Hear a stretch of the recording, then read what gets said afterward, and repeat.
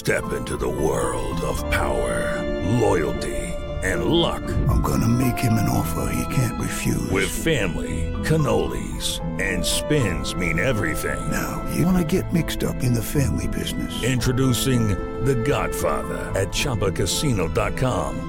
Test your luck in the shadowy world of The Godfather slot. Someday, I will call upon you to do a service for me. Play The Godfather now at ChumbaCasino.com. Welcome to the family. No purchase necessary. VGW Group. Void where prohibited by law. 18+. Terms and conditions apply.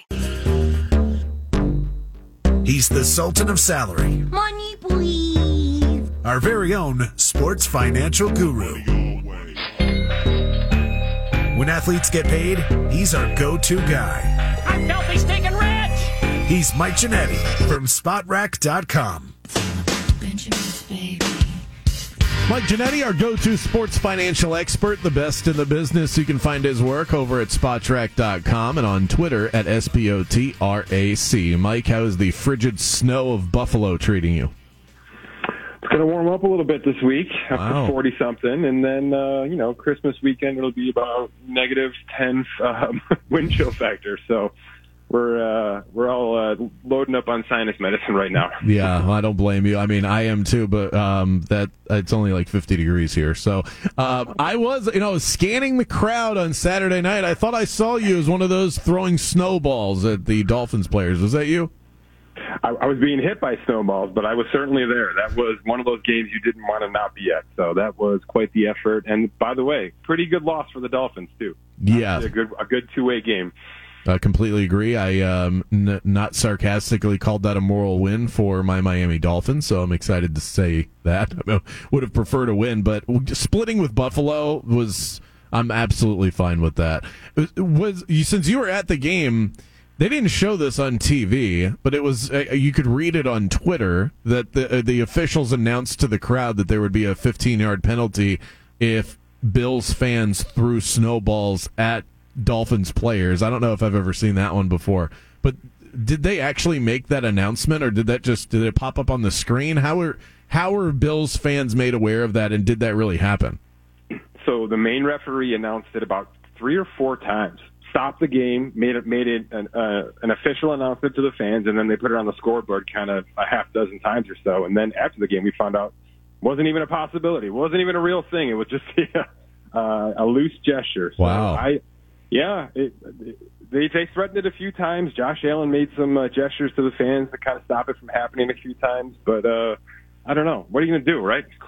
Either clear the seats out of snow or don't give us the ammo to do it, right? Yeah, no, it definitely made for an entertaining watch on TV. Tyreek Hill trying to catch passes in the corner of the end zone. He's getting pelted with snowballs. It's great. That's why we love sports. I still don't think we know if Tua is an empty the wallet type of quarterback. He's good, but we still don't know how good he is.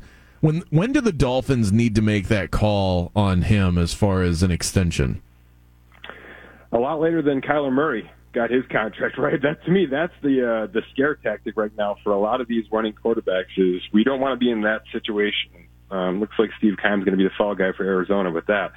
They've got all of next year and then a 5th-year option. So by next May, they have to decide on that 5th-year option, which that seems like a slam dunk. So you've got at least those 2 years, and then, of course, the franchise tag situation that Lamar is going down. So how this all plays out obviously has to do with the Dolphins' success, Tua's success, which is trending upward right now.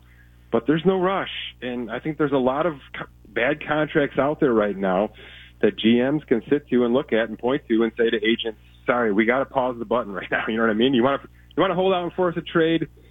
Do it at this point, because to me it's way better to go down that route as a front office than to deal with $190 million guaranteed for the next 5 years, which is what Arizona's looking at with Kyler Murray. Absolutely. I mean, it was one of my big topics to end the week last week, is just looking at the quarterback landscape in the NFL. If you don't have one of those obvious guys at the top, and we all know who's on that list, the quarterback that's in your backyard is certainly one of them, Joe Burrow, Patrick Mahomes, those guys where you don't question it based on talent and age. And if you don't have one of those guys, You're better off just sort of, if you're going to take a chance, I'd rather take a chance on cheap than take a chance on expensive, and then it saddles my roster for years to come. The last thing I would want to do as a GM, Mike, is to end up in a situation like Denver or Arizona's in. No question. And look, the other argument you can make if you're Miami is we just spent a boatload of money on getting you weapons, on getting you a better defense, on getting you all the pieces we're going to need as a team to do this thing. And we probably need one more off season of that, specifically at that offensive line, which is getting shallow pretty quickly here. So I think there's enough arguments internally to say we got to wait at least one more year. To me, waiting until that fifth-year option year to do anything contractually makes the most sense anyway. But there's a ton of agent pressure right now to get it done as soon as possible, which this winter will be as soon as possible for Tua.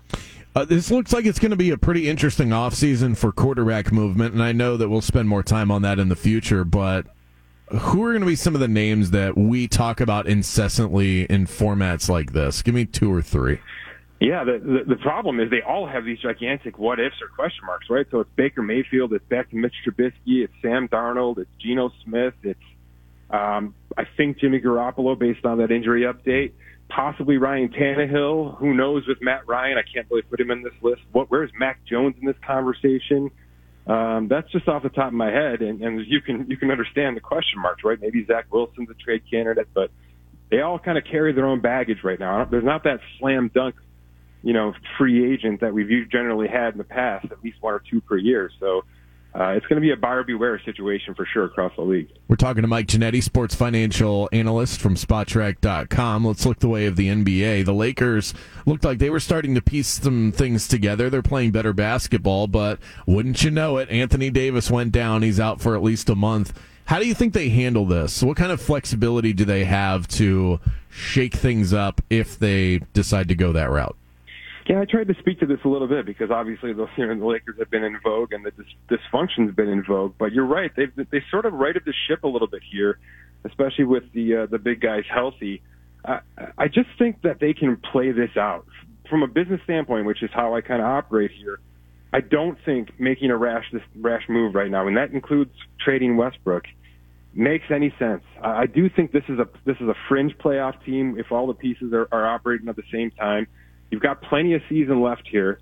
Maybe you move a Beverly out if somebody wants to give you something for that. Maybe you bring in some sort of three-point shooter with, and I'm not talking any kind of names here. I'm talking about, bottom of the barrel trade mechanism work here. But I just don't think it's the right time and the right season and the right financial structure to go big in any capacity. Let's see where we are in the summer.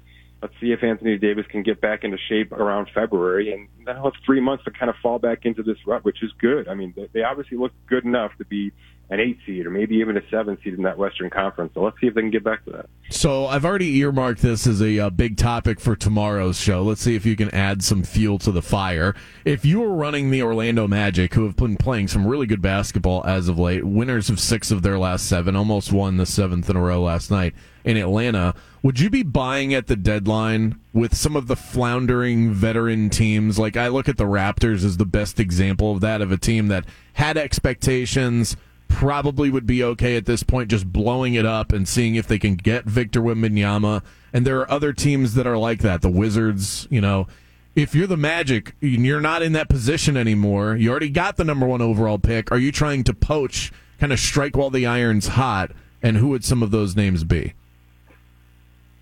It's a good point. I know you guys are dying to get out of this tank situation, and that's fair. Are you going to say butt? Don't hit me with butt. I'm not gonna. I'm gonna play your game, even though I do think the butt is the right route here. It's a long season. You got plenty of time to be bad here, Brandon. Look, yeah, you can go this route. Are you going to get into the Indiana Pacers situation? Right? Is the Miles Turner, Buddy Hield? Is that where you're going? Are you going to be that beneficiary? Are you going to be Are you going to take the Chicago Bulls players off their plate? It's just not a great trade deadline. I've said this a few times now, and I really believe it. I don't think, so if you're looking for ugly, and sometimes that's what you have to do to kind of get off the ground floor, which is where Orlando's been for a long time. If you're looking for ugly, this might be the right move. But I do think, and I hate to say it, I do think going back down is the right play. It's just too good of a draft right now.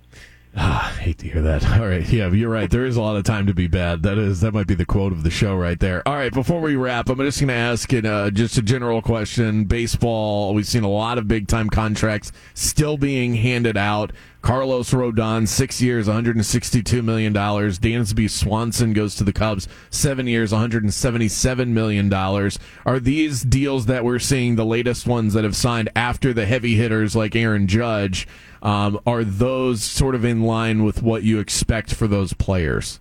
Right on the dot. Yeah, we're at the value part of major contracts in baseball's offseason, right? Everything else got stupid for a week and a half. And this is right back down to about market value. So those two specifically, I think, are excellent. I'm not sure the Cubs are super ready to win ball games right now, but that's a good guy to build around at a really good price. And obviously, Rodon as a number 2 behind Garrett Cole is pretty insane. Mike Ginnetti, sports financial analyst, the best in the game. Go find his work over at SpotTrack.com and on Twitter at SPOTRAC. You can download his SpotTrack podcast as well. Apple and Spotify, you can find it right there. Mike, we are off next week, so enjoy Christmas and the new year, and we'll catch up in 2023, my friend. Yeah, have a great holiday, man. Appreciate it. Good stuff from Mike Ginnetti. Always love chatting with him. And, yeah, we'll be using that cut for tomorrow. You can go ahead and save that one, Tazi. We're going to tee up a big holiday feast-style topic with Magic trade deadline, even though we're a ways away from that. Beautiful. Yes, we're gonna have a load of fun, and we're gonna mention a lot of names that probably never play here, but this is what we do in this format, and I think you guys are gonna eat it up. Yeah, I'm gonna do some brainstorming. He mentioned the Bulls guys. We might have to add DeMar DeRozan to the conversation. Oh my God! Imagine making a deal with them again after definitely kind of pulling one over on them with the Bulls trade. They're like, can we have our pick back, please? No. So before we duck in a quick break, I do have a pair of Magic Spurs tickets to give away right here, right now. You can call in 407-916-8255, 407-916-TALK, if you can answer this question correctly. The Spurs annually spend about a month away from home due to a certain event that happens in San Antonio. If you can name the event, the tickets could be yours. 407-916-8255. Coming up next, Johnny Wilson is undecided for the Knowles Bowl game and a little fun nugget on Markelle Fultz. Stick around. With the Lucky Land Slots, you can get lucky just about anywhere. This is your captain speaking. We've got clear runway and the weather's fine, but we're just going to circle up here a while and get lucky. No, nothing like that. It's just these cash prizes add up quick. So I suggest you sit back, keep your tray table upright, and start getting lucky. Play for free at LuckyLandSlots.com. Are you feeling lucky? No purchase necessary. Void where prohibited by law. 18+ terms and conditions apply. See website for details.